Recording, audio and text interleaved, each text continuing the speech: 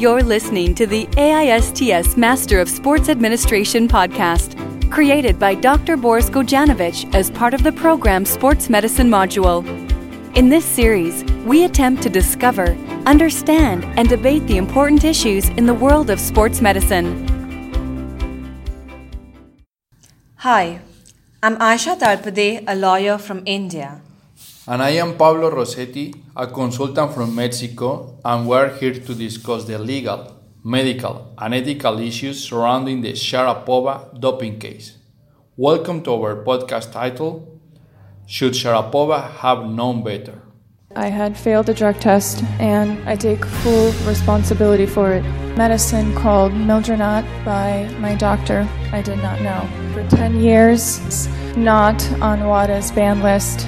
On January 1st, the rules had changed.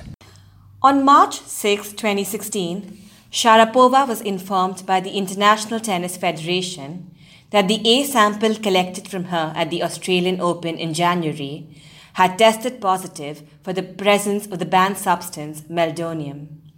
Sharapova admitted to the use of the substance and waived her right to test the B sample. Accordingly, the ITF banned her for 2 years.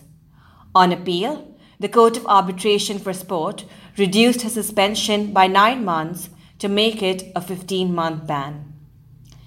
But Pablo, what exactly is meldonium, and why does WADA consider it a performance-enhancing substance? Well, Ayesha, let's review some key elements of how human body works. The heart is the central organ of the cardiovascular system. Optimal heart function depends on the delivery of oxygen and nutrients required for energy metabolism. Heart cells obtain energy mainly through the oxidation of glucose and fatty acids in the mitochondria.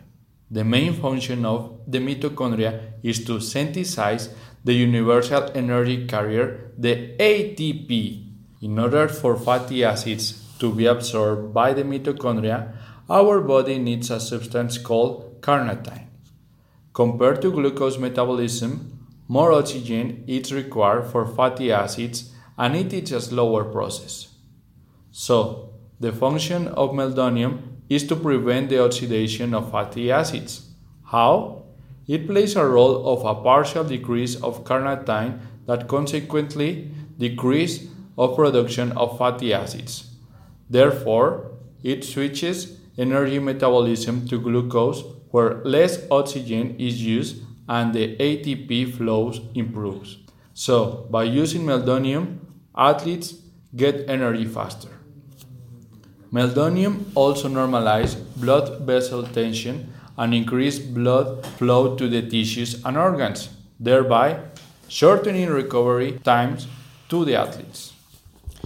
I understand better about meldonium now, but how did WADA suddenly decide to ban it?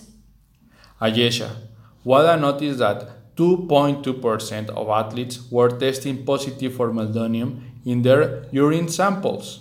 In 2015, WADA placed meldonium in the monitoring program and began studying the substance. Tests and research show a link between the use of meldonium and performance engagement. Accordingly, WADA banned meldonium with effect from January 1st, 2016. Thanks, Pablo. This seems pretty straightforward. I can't imagine what possible defenses could Sharapova have for the use of this banned substance. Sharapova had been using meldonium since 2005 on advice of her family doctor, who had prescribed the medicine for a health condition. Sharapova said that she did not know that meldonium had been added to the prohibited list and did not know intentionally contravened the WADA code. Sharapova also argued that the ITF and the WTA knew that she was using meldonium and failed to inform her that meldonium was included in the prohibited list from 2016. Ayesha, it's unfair to punish an athlete who has been using the same medicine for the past 10 years and has no intention to cheat. Pablo, The anti-doping regime is based on the principle of strict liability. It was completely careless of Sharapova to delegate the task of checking the WADA prohibited substance list to her agent from IMG, who has no formal medical training.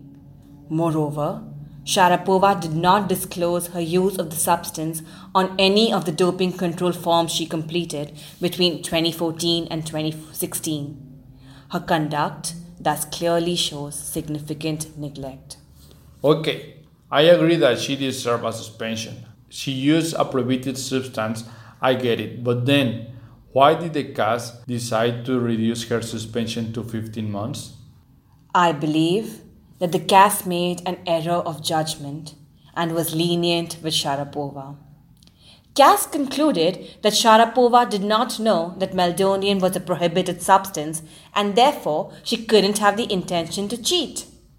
The fact that Sharapova had been using the substance for over 10 years and the lack of a specific warning being issued by ITF or the WTA about the change in status of meldonium warranted a reduction in suspension.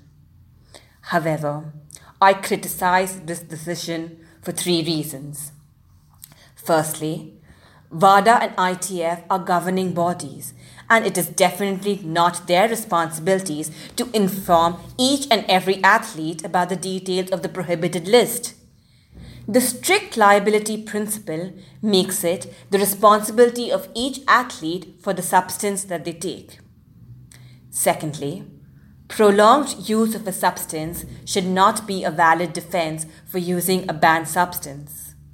Finally, optically, this decision is a step back for the anti-doping fight. If an elite athlete and a role model like Maria Sharapova can get away so easily with using a banned substance, it sets a wrong precedent for other athletes to follow in her footsteps. Fine, I get it now. For the future of clean sports, a high-profile athlete like Sharapova should have known better. Thanks for listening. If you've got questions or comments, share them directly on this track on the AISTS MSA SoundCloud page or visit us at www.aists.org.